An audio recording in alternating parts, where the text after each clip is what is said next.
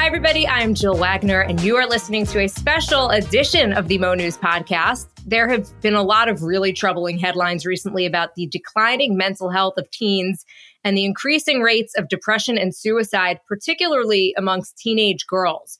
So what's behind it? And more importantly, what can we do about it? I am joined today by Naro Feliciano, a cognitive psychotherapist and best-selling author. You could often see her speaking on the third hour of the Today Show, NBC News Now, and also in print on Oprah Daily, Parents.com, InStyle, and Real Simple Magazine, where she shares tips and strategies around mental health and parenting. And she's also the author of This Book Won't Make You Happy, 8 Keys to Finding True Contentment. I love that title, by the way. And she hosts her own podcast. It's called All Things Life. Naro, great to have you on. Thank you, Jill. Great to see you again. Okay, so I want to just set the stage a bit here. The CDC recently released some really startling statistics. According to surveys, 57% of female teens in the U.S. struggled with feeling persistently sad, and this is as of 2021. And this is the last time that survey was done. Of the women surveyed, 30% considered suicide, 24% planned suicide, and 13% attempted it. And these numbers are up dramatically from just a decade ago. The rate for teen boys, not quite at this level, but it is still climbing, and it's jarringly high. That CDC survey is conducted every 2 years, and the rates of mental health problems have gone up with every single report since 2011. So sometimes the media, and admittedly I am part of the media, we overhype stories or we paint these pictures of doom and gloom. How would you, as an expert here, describe the current status of teen mental health? There is no overhype here. All of those statistics are completely accurate, and we're seeing it in practices. Right now, if you look for a therapist for teens, you're going to be hard-pressed to find one that has availability. And that's why these conversations are so important. So one, that we have an awareness that this is a problem. The Surgeon General said mental health is our next epidemic, and we're in it right now.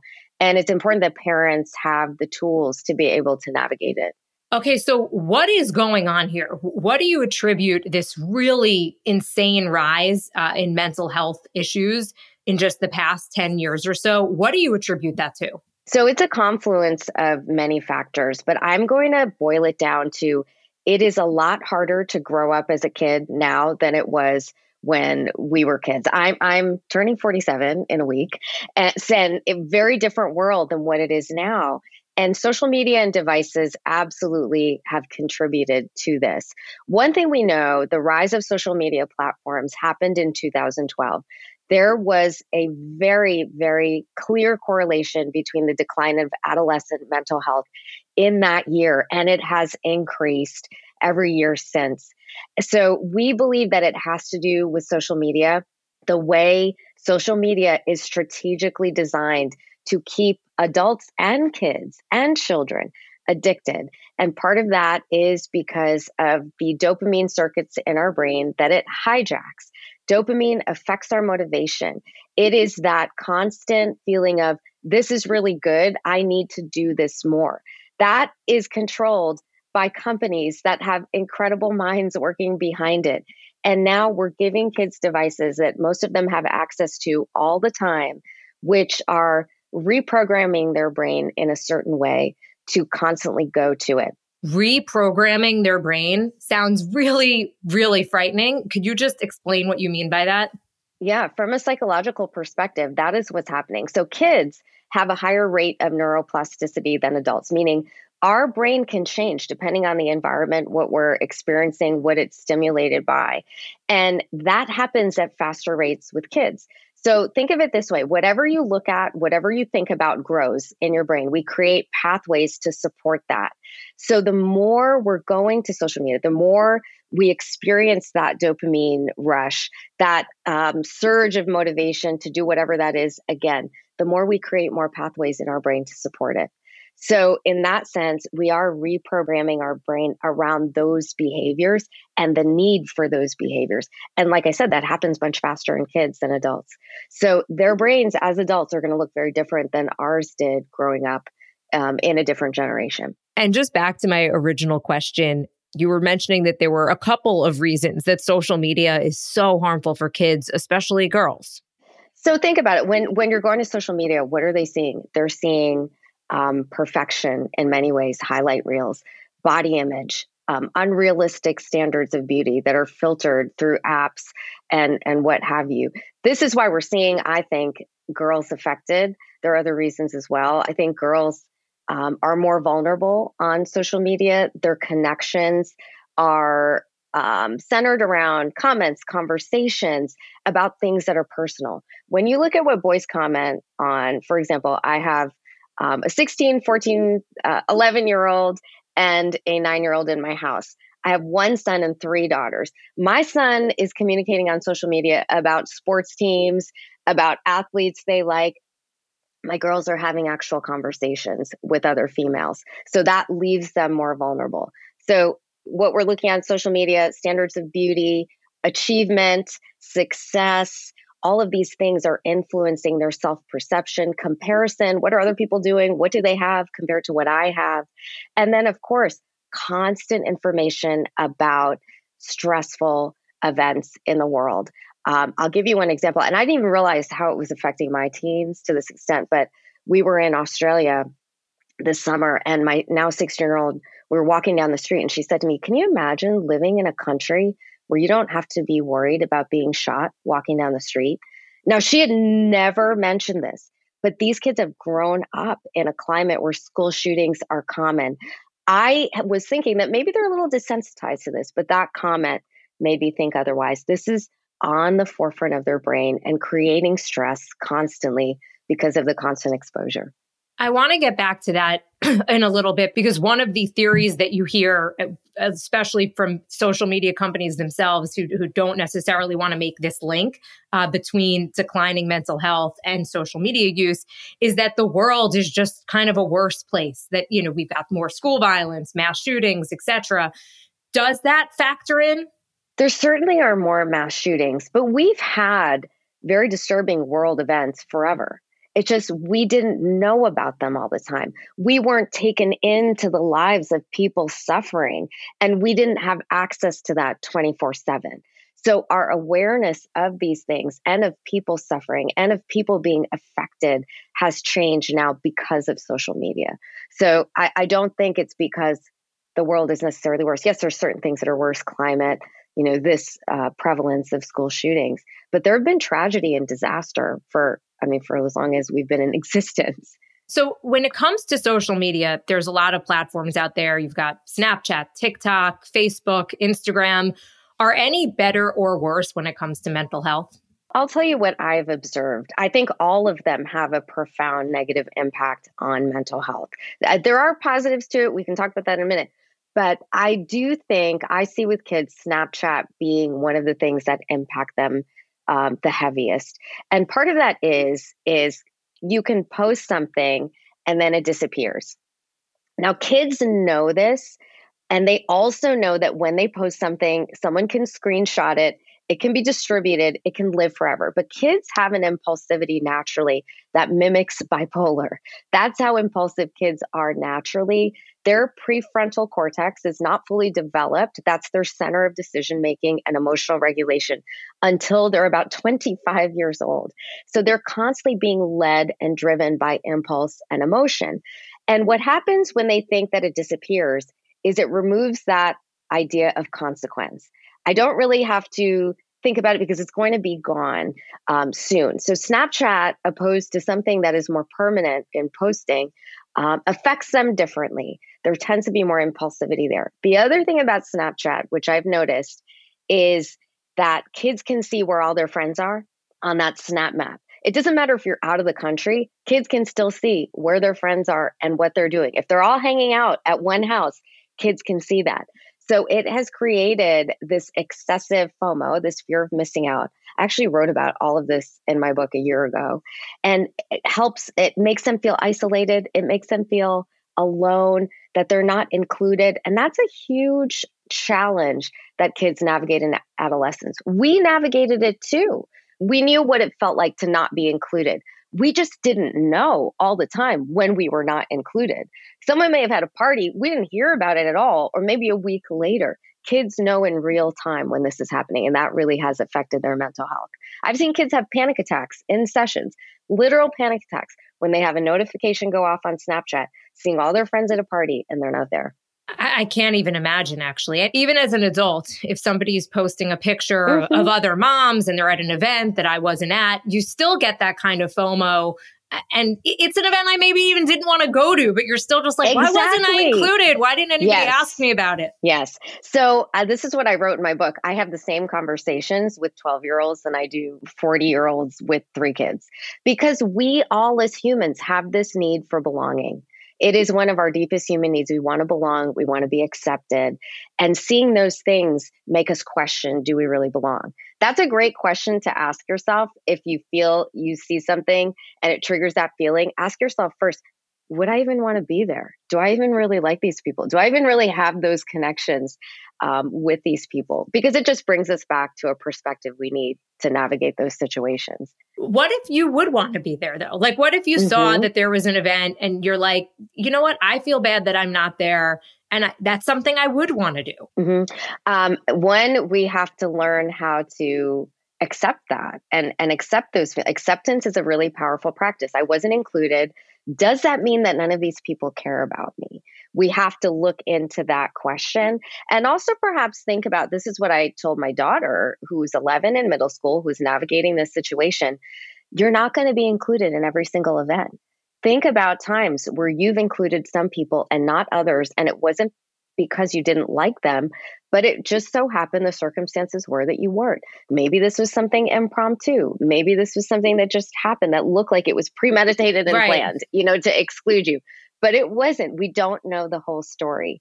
And if it was, if they really did exclude you, maybe they're not the friends that you thought they were.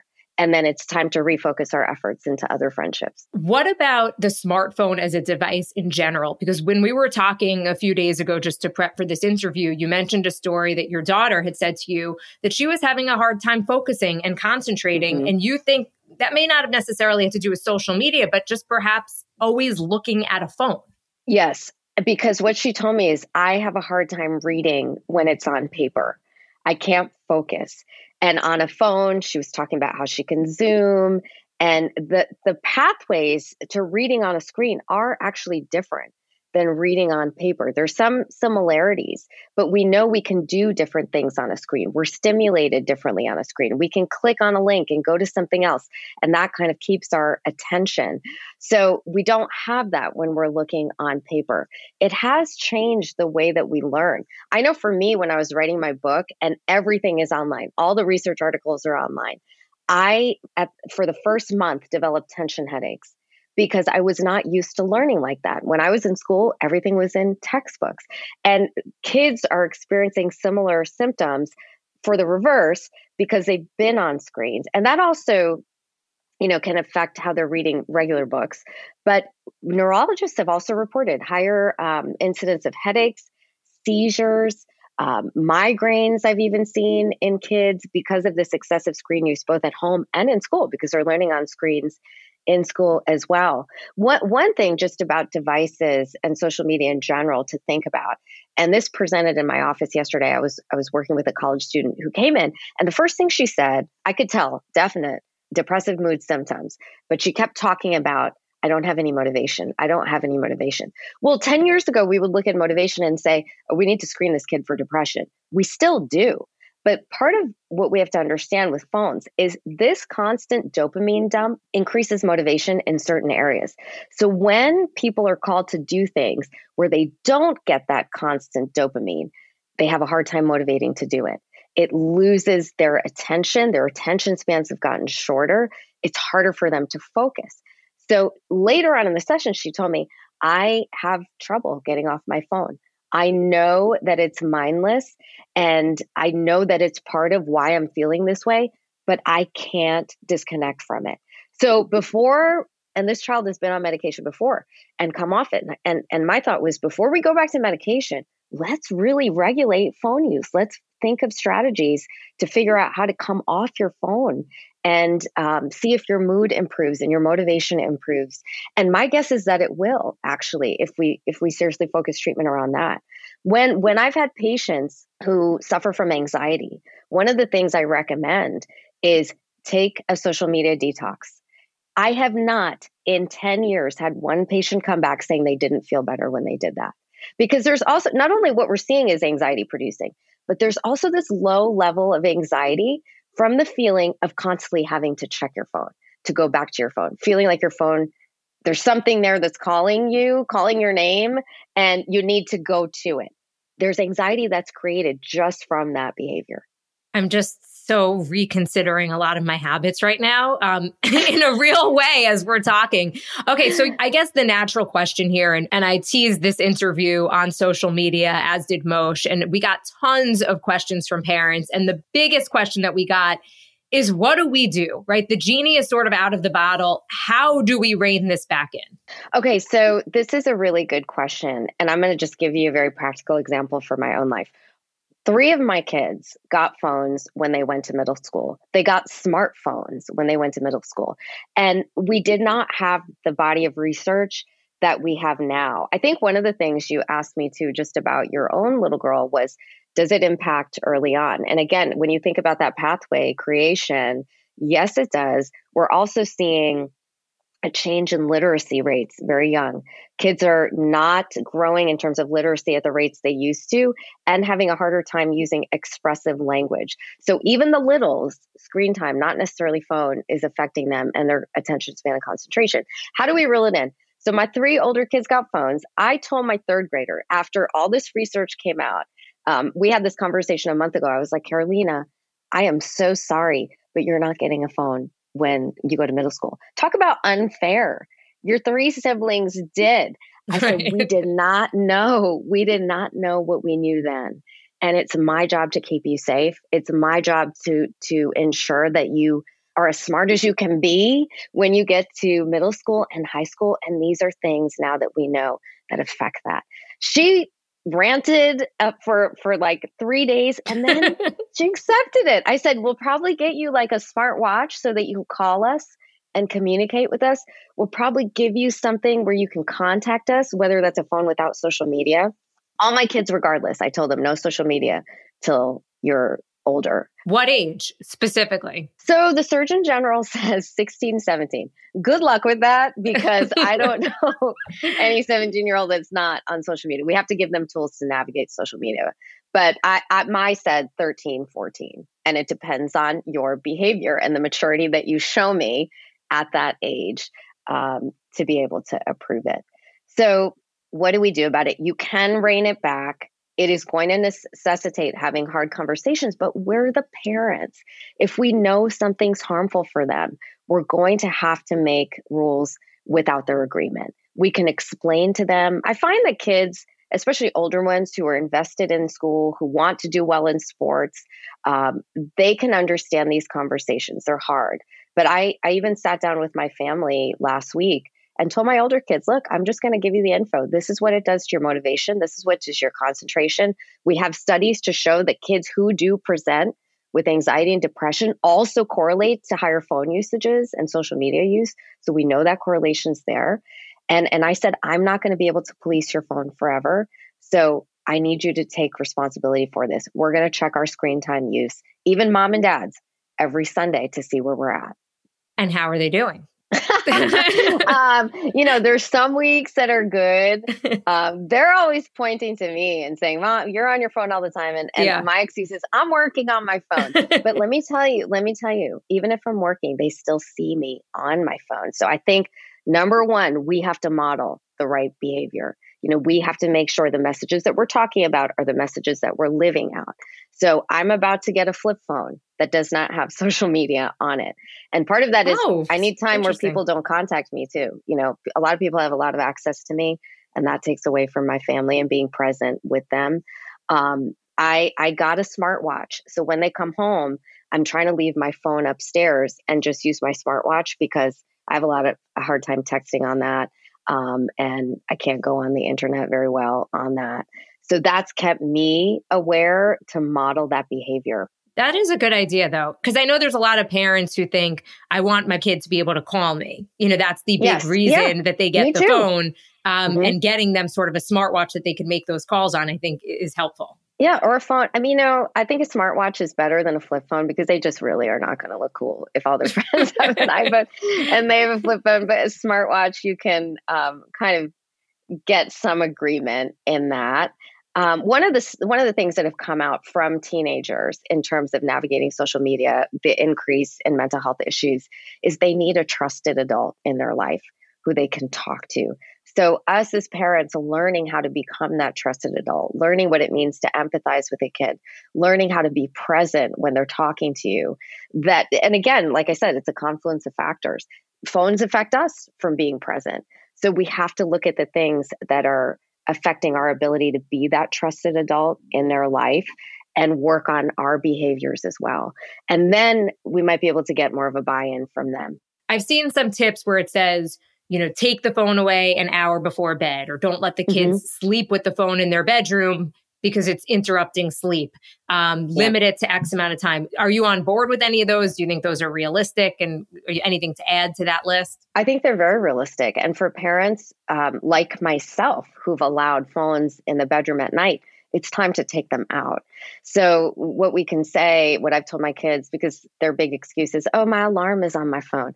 I'm going to get you an alarm clock, here. We're going to go old school, or get an Alexa or Hey Google, which has an alarm clock on it. Because what happens is they don't silence their notifications. There are kids who are going to call them and text them at 1:00 in the morning. I've seen this for years in practice, and they are attuned to that notification because that is their cue that there's dopamine coming. And that notification triggers dopamine in and of itself.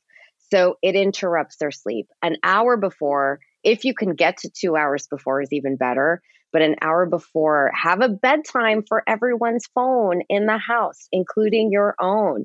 Leave your phones in a charging station downstairs. I can't do it. I know, Jill. It's hard. I have silenced my notifications for years.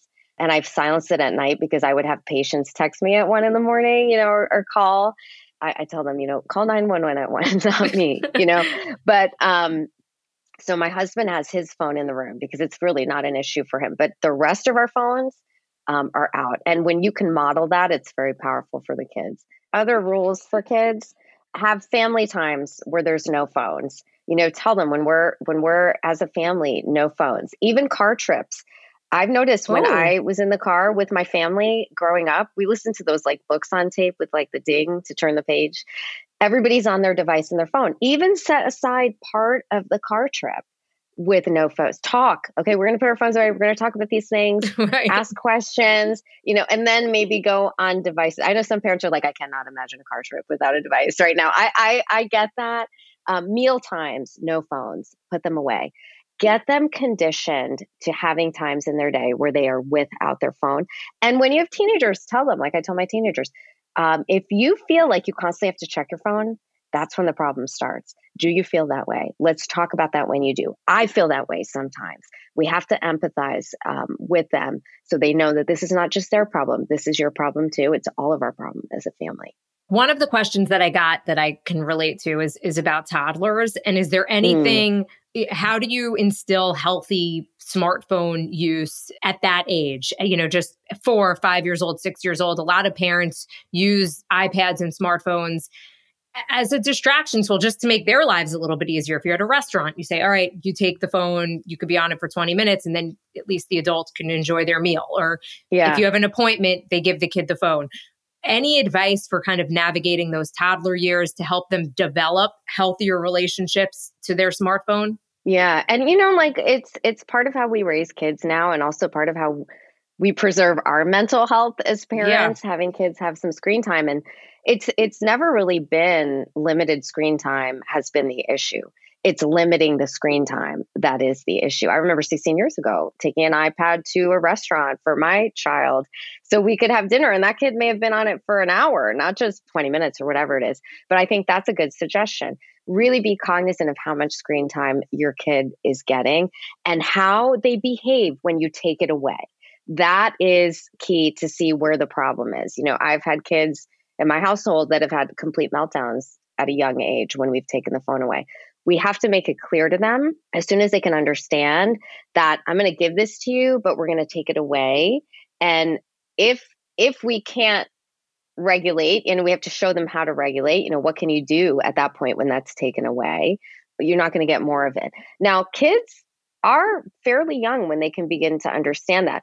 When they're even younger, when they can't understand that, we have to regulate it for them. So maybe even have some days where this is the thing. If you take that away, who are they going to want? You. They're going to want you. They're going to want, they're going to want you to be with them and play with them. And this even happens at older ages. We have to also set aside time where they can have us. Right. Look, this is my time with you. We're going to play. One thing I've done for my kids is sat with them and made a list that we put up somewhere of all the things they can do that they enjoy doing by themselves or with a sibling or with me that they can go to instead of a device. Because in that moment, they can't think about anything else other than the device. What else do I like to do? I don't know. They don't know how to be bored. You and I have been talking about being bored. Okay. So on that note, and my daughter has said that to me before. She goes, I'm bored. And I'm like, tough noogies, be bored. I don't care. It's because it's good to be bored. I'm not being this unloving mother, but there are worse things in life than being bored. Could you talk about that a little bit? Yes. And I blame Peppa Pig 100%. That's where it starts with our kids. I kept hearing waiting is boring, all day. So, that's where they get it from. But boredom is the birthplace of creativity. When kids are forced to be bored, they get creative. And when we've taken away their ability to be bored, and adults, by the way, how many of us are waiting in line at the grocery store and we jump on our phones? Right? To do things. Guilty. We can't be bored. We can't just sit there and be present and take in our surroundings. So kids are having an even harder time doing this than we are. They develop their imagination. They develop their ability to do things that they wouldn't think of otherwise. And when they have a constant distraction, we take away that ability to be bored and therefore be creative and be imaginative. I remember one day, we told our kids no screens. They were younger. And we said to them, we're all coming out to clean out our garage. I mean, talk about the most boring thing you could do.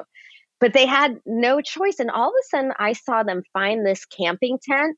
They took it out. They set it up in our backyard. It was like the middle of the afternoon on the weekend. And they were playing in the tent because they had no other option. They figured out kids have a biological drive to play. If you let them be bored long enough, they will figure out what to do in that moment. So boredom is important. Okay, we've got more coming up with Nero Feliciano and this really important discussion about mental health. But for now, let's take a quick break for our sponsors. Everyone wants to get more sleep, and there are a ton of different sleep hacks out there, noise machines, meditation, earplugs, which I do, but you can immediately transform your sleep with Boll & Branch. We have Boll & Branch sheets in our house. They're in white. They are so soft. In fact, we say all the time, but they really do get softer with every wash. And the sheets also come in a really pretty box, kind of wrapped up like a present just for you. They feel buttery and breathable to start. And again, as Moshe and I always say, they get softer with every wash. Best of all, it feels a little bit luxurious every time you slip into bed. These best-selling sheets are also made with the finest 100% organic cotton. They're completely free from toxins, soft yet super breathable. There's a 30-night worry-free guarantee, so you can wash them, style them, and sleep in them for an entire month. And if you don't really love them, you could send them back right away. And again, they're made without toxins. There's no synthetic pesticides, formaldehyde, and other harsh chemicals. So sleep better with the softest, most breathable bedding from Boll & Branch. Get 15% off your order when you use the promo code MONews at bollandbranch.com. That is Boll & Branch, BOLLAND branch.com. That promo code MONews, MONEWS, for 15%, 15% off your order. Back just to social media and teen depression right now. And this is actually even for kids, but I don't know if the symptoms are the same. What should parents be looking for? If they feel that their child, if just say their teen doesn't come to them and say, Mom, Dad, I'm suffering from depression, I'm suicidal, or I'm having these thoughts. Are there warning signs? And is there anything that kind of leads up to that? Because I'm sure that they just don't wake up one morning and feel that way. Yeah, there are definite warning signs. How connected are they to their peers? Are they making time for in-person, face-to-face connection? We've lost that often, not only with the busyness and the drive towards achievement that this culture has placed on our kids, but because of pandemic, the how they've gotten accustomed to communicating on phones and screens. So is there in-person connection? Do they have friends? That is huge, because once they start to isolate, when they want to be alone, when they want to be in their room, when they don't want to do anything and they're losing motivation, those are big warning signs that we need to intervene. If they're having trouble academically and they were not a kid who had that challenge, that's a warning sign. When they have difficulty engaging in the normal parts of their life that they once did, and especially losing motivation for things that they once enjoyed, big signs for depression. And that's when we intervene. And I always tell parents, don't be afraid to ask, do you ever think about hurting yourself? Because we need to know. And asking what we know from the research does not encourage the behavior. It actually enables them to begin to talk about it and not keep it to themselves. When you say intervene, what do you mean by that? How should a parent intervene? Yeah. One, can we reconnect them with those things that were meaningful to them? Can we reconnect them with friends? Can we help them and encourage them to be with friends and develop those relationships? Can we connect them to the things that they enjoyed that they are no longer doing? That's important. And what I would say with kids is please intervene professionally sooner than later. I always say it's easier to pull someone out of a pothole than a ditch. And that's true for mental health.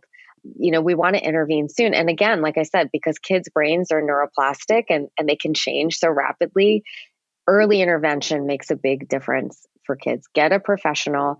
What I find amazing is when people go on their Facebook pages or town Facebook pages and ask for therapists, people shout them out. Like I said, like a 5-star review on Yelp right. for Chinese takeout. Like they talk about their therapists like that. BetterHelp.com is one option. PsychologyToday.com has a find a therapist tool in your area. That's a great place to start. PsychologyToday.com, and ask friends. A lot of teachers actually wrote in and said, what should they do if they start to see these types of behavior in the class? They want to help. They just don't really know how. Teachers are the best people on earth, and they're so overworked and overwhelmed, and same with school counselors. But if they can make one-on-one time for the kid, they are probably one of the people who has the power to impact that child the most. Talk to them. Ask them what they're going through, what's going on. Ask those questions. Do you ever think about hurting yourself? What would make a difference in you feeling happier here at school or at home? These are important questions to ask. And if a kid responds that they are thinking about hurting themselves, you want to ask them, have you thought about what they would do? Because once they have a plan, that risk goes up significantly and you want to intervene right away with some professional help. So many kids are on medication now. How do you know when your kid should be on some type of medication versus just giving them therapy or a change in behavior? Mm-hmm. That's a conversation to have with your therapist. A therapist can assess pretty quickly about the need for medication. And whether we're dealing with ADHD or depression or anxiety, when it comes to the point where you're talking about all of these things that will help them, but they just don't have the motivation to do it, or the anxiety is so high that they can't process these cognitive skills, medication can really be helpful to at least give them the boost they need in motivation and mood to begin to then employ those therapeutic techniques. When they're so depressed and anxious where they just can't even begin to fathom, like the therapy seems overwhelming. I don't even know where to start. Everything seems overwhelming, or I'm so anxious that I can't even think about these things, let alone do them. We need to have the conversation on medication. Back to what you were saying, though, about some of the warning signs, kind of not having plans with friends and really withdrawing from society. I heard one expert talk about the problem with smartphones and social media. It isn't just what they're doing on the phones. It's also what they're not doing with the amount of time that they're spending on their phones. That's right. That's exactly right. It takes up so much of their time. And, I had a conversation with my middle schooler, my 11-year-old, who really really hates every time we talk about how much we look at her usage time when she says, oh my gosh, I've spent 3 hours on YouTube or an hour and a half on TikTok, she'll go and delete the apps. Like she really doesn't like seeing that behavior. Just how most adults, when we're aware of it, we don't like it either. But what we have to talk to them about is what can you do instead? What do you like? This child is super creative. We started looking at different types of art sets to get her. They need ideas because, again, it kind of sucks your ability to be creative. So we have to help them think of things instead of the phone. What can you do that you enjoy? Let's put a plan in place for you because we're at that point where they need plans in place for replacement behaviors that can also be satisfying, fulfilling, and stimulating. Okay, so we talked about the warning signs for older kids, but for young kids, what are some of the warning signs there? And how young could kids be when they start to develop, and experience some type of depression? I imagine that their symptoms might look a little bit different. Yeah. I mean, you can have kids experiencing this as young as 4 or 5 years old, really young. They don't have the vocabulary to articulate it. But again, if they're having trouble doing the normal things in their kid life that is expected of them, resisting, fighting it, excessive tantrums, and that's not just due to depression, that can be developmental as well. Predominant fears.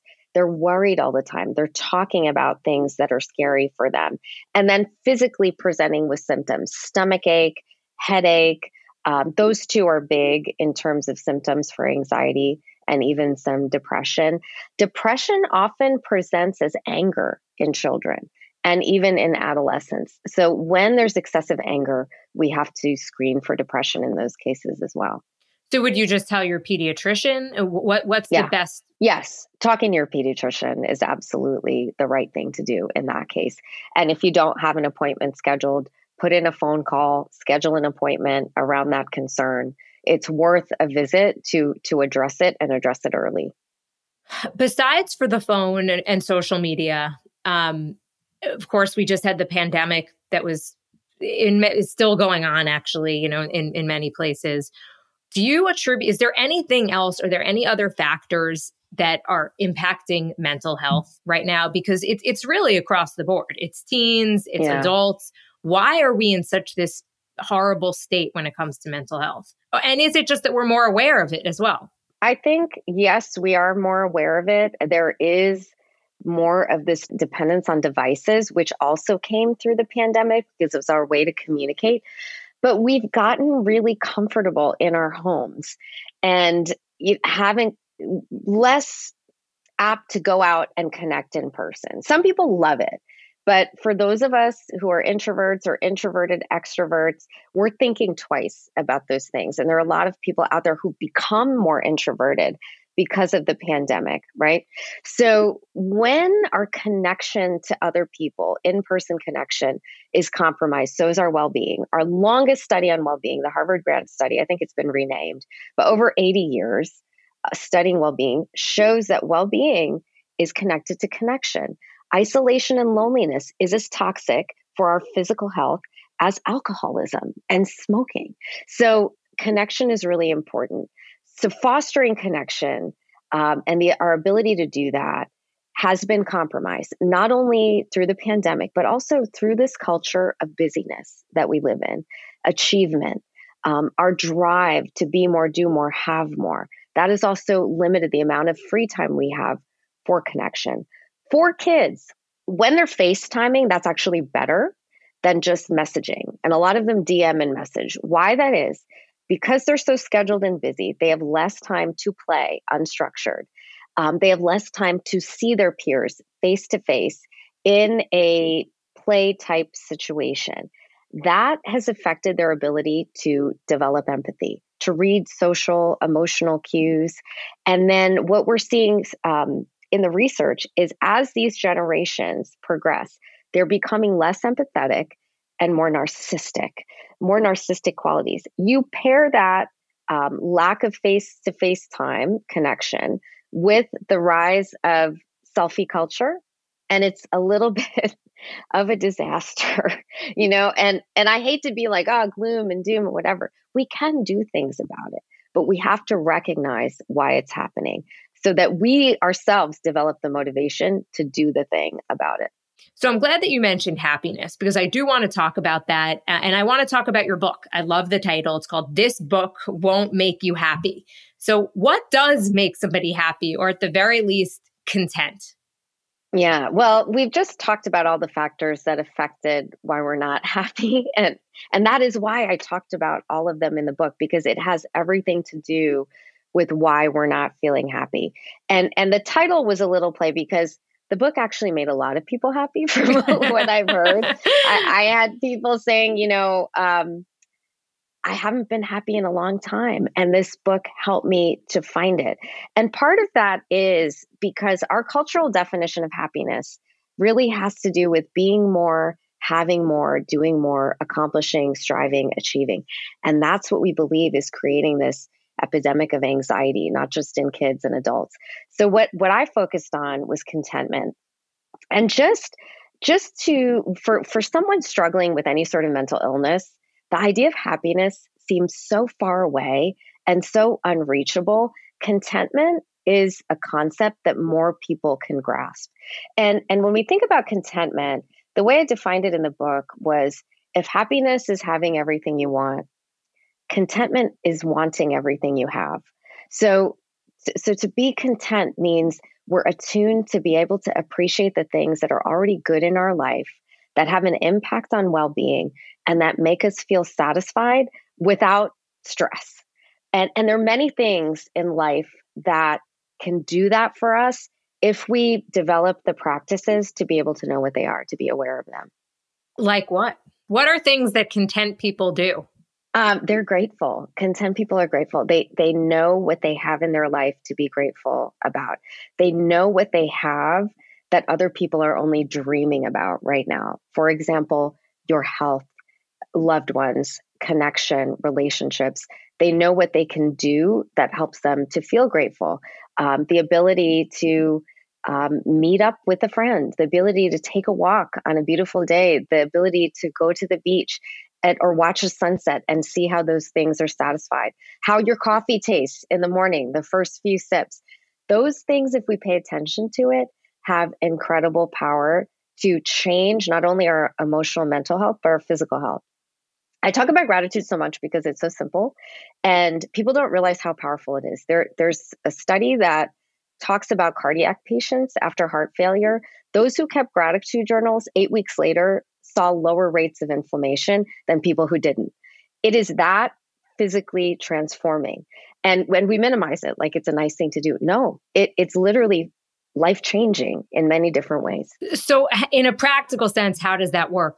I've heard, maybe write down 2 or 3 things you're grateful for at the end of the day. Many different ways you can do it. You have to find a way that's simple for you, but writing down 2 to 3 things a day can, again, change the way we look at situations. 3 things a day can turn a negative person after something like 60 days to someone with a more positive outlook.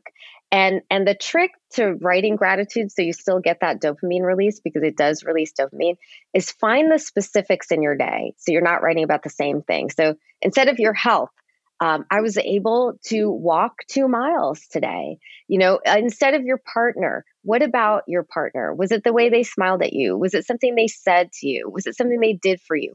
Write about the specifics. So writing is one way you do it. And what we see with writing it down is the benefits of gratitude lasts 6 weeks to kind of 2 months longer than if we just think about it. But even thinking about it, waking up in the morning before you go to bed, think about 3 things in your day that were good. What were your wins? What are the things that you appreciate? Making it a family practice around the dinner table. Everybody tell me 2 things, 3 things that you're grateful for today. My kids fought me on this for a long time, but I'm persistent. And now they do it and they like it and it leads to conversations. We can make it a family practice. I'm glad you say that, though, because I think that a lot of parents might be listening to this entire podcast and be thinking regarding your advice on their smartphone. Hey, you're not going to get a smartphone when you go to middle school. Sorry, I know your brother did, but it's not going to happen. Hey, we're not having the phone in our room when we go to sleep. We're going to talk about what we're grateful for. I think that a lot of parents are thinking, oh, this sounds great, but it's just not going to happen in my house, or like they're kind of rolling their eyes. And I think what I'm taking away from you as a parent myself is this idea, no, you're the parent. You make the rules. And even if they don't like it at first, they'll get it eventually. And you're doing what's best for them. And it might be hard and it may not be easy, but just do it.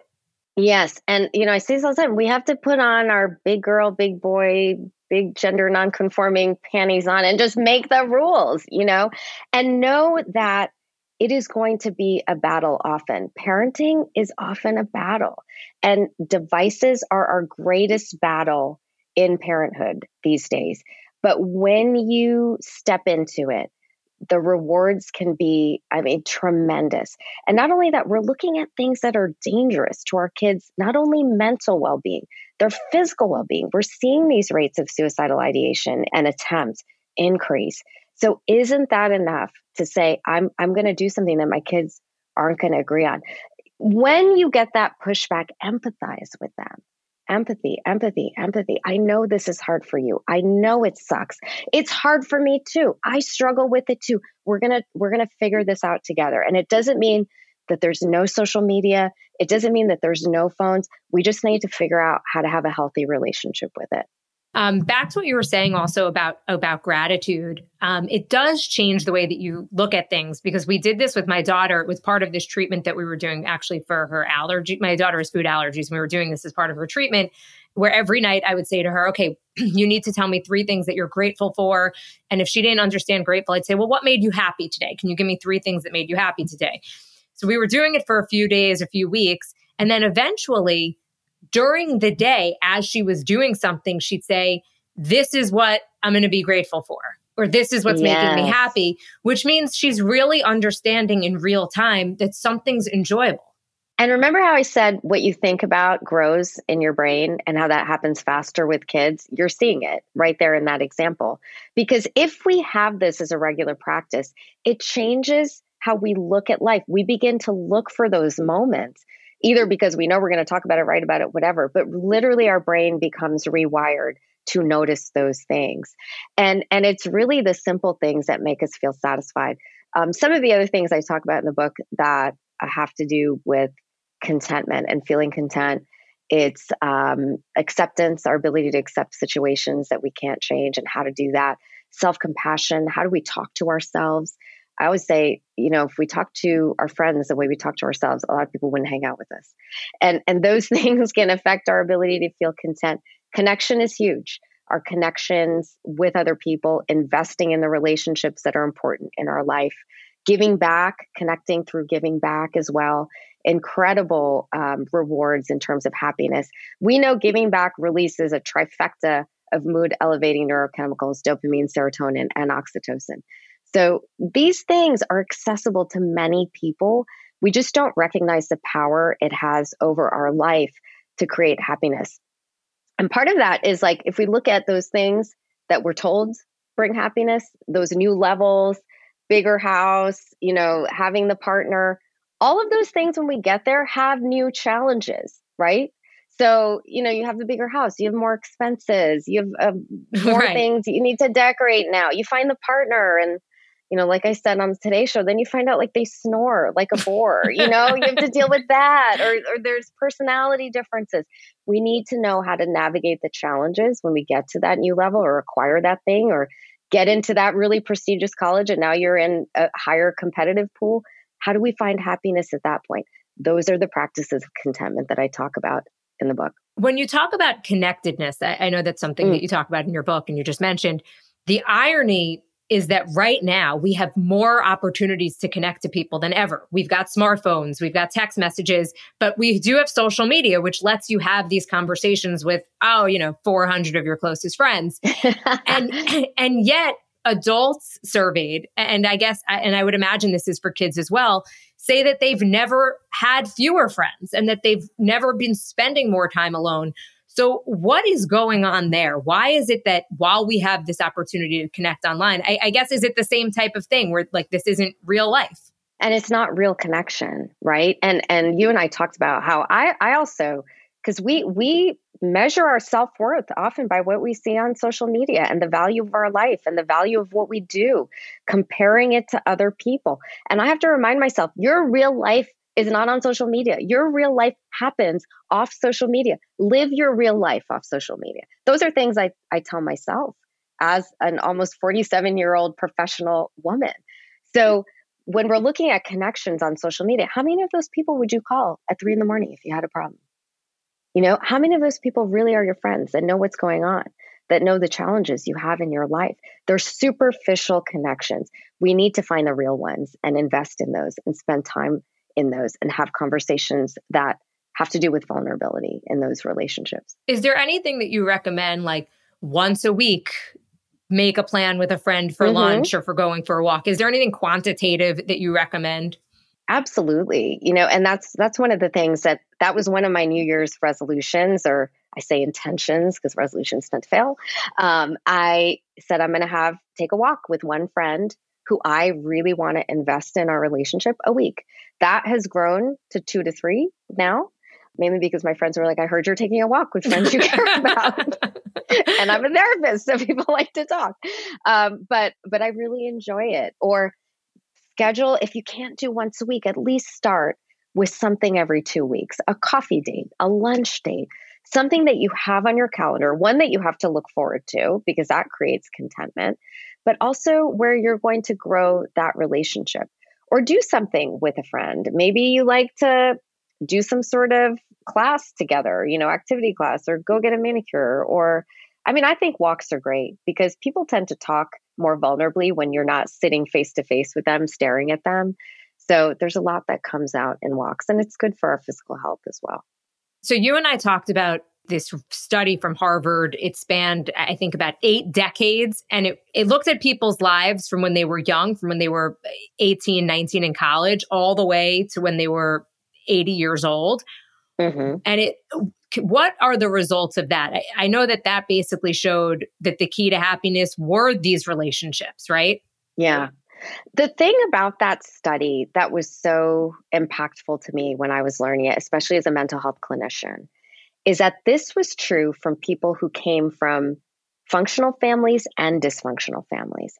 That no matter what background you came from, no matter what mental illness you struggle with, if you can find a way to connect genuinely in your relationships, you have hope for incredible well-being. That includes longevity.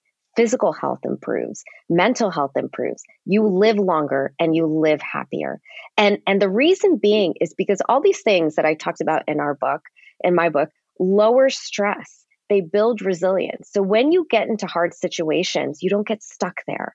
You don't get paralyzed. You find ways to be able to live your life in a healthy way. And when we lower stress in the body, one thing to know is that fight or flight response when we're stressed, the body takes seriously as a threat. And we compromise immune function, specifically, if you want specific NK cells, natural killer cells, things that help fight cancer and other types of diseases. We compromise that to lower stress. So if we're doing things that naturally lower stress, we're going to see a boost in our immune function. And that's why we're seeing people live longer and healthier.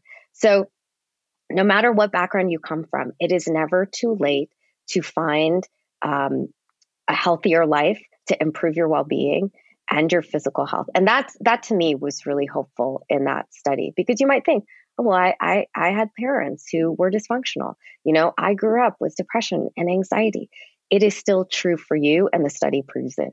Bringing this back to social media, we're all on it, right? I mean, at this point, it's about using it in a way that just is a little bit healthier for whether it be the teens and the impact it's having on their mental health, or even as adults. So if you can connect with somebody on social media, you just recommend bring it into real life, get their actual phone number, you know, in a safe way, of course. But, you know, if you're like, oh, I like this person, I would, you know, and you're connecting and you're commenting on posts, etc., maybe go for coffee with them, actually make them your friend. Absolutely. I think that's a great way to navigate it. And there are positives to social media, but honestly, the more research that comes out, the positives don't outweigh the negatives right now in terms of what it's doing to our mental health. Connect with them, or make it a point to connect with the people who are in your life. Look at your screen time. Be honest with it. How much time are you spending on these apps? And certainly set screen time limits for your teenagers, for your young kids. Be aware of how much time they're spending on different apps and how much they're actually living their real life off social media. That's really important that we're cognizant of that as parents and encourage that. If you're a parent and you feel like something's not right with your kid, where can you go? Start with your own network, ask people. And this requires you to be vulnerable, but you'll see as soon as you're vulnerable, you'll start hearing from other parents who are dealing with the exact same thing. I can tell you as a therapist, regardless of background, socioeconomic, anything, parents are struggling with similar issues when it comes to their kids and mental health right now. So ask people, does anyone have a recommendation for a therapist for my child? Get educated, read books yourself or magazine articles, or watch YouTube specials on kids and mental health and what you can do as a parent. Get parenting support for yourself. I've done that. I've gone to professionals as a parent, as a professional who teaches parenting for my own family, because there's so much to learn and we often don't see it in our own families. We see it for other people. And certainly psychologytoday.com is a great resource in finding a therapist in your area for your kids or a psychiatrist. I want to send everybody off on a high note, feeling good. Do you have any positives, any words of wisdom so we could end this podcast with a smile? What I will say is we're all in this together. I know very few parents who are not struggling with this. We have to support each other. We have to have these conversations, and it doesn't have to happen all overnight. We have a good amount of time to parent where we can begin to implement these things gradually and have these conversations. And one of the most beautiful things you can do is learning how to connect with your child as a replacement behavior. What do they like to do? What can you plan together one-on-one? Because those moments, when you experience that, make this all worth it. And we can't lose sight of that. There's so many other things that we can enjoy in parenting that will offset the battles that we're facing. All right, Nero Feliciano, I am grateful to you, actively grateful right now that you took the time to talk to us about this really important topic. Thank you so much. Oh, thank you for all that both of you are doing and for having these conversations that are so important and to help us all not feel so alone.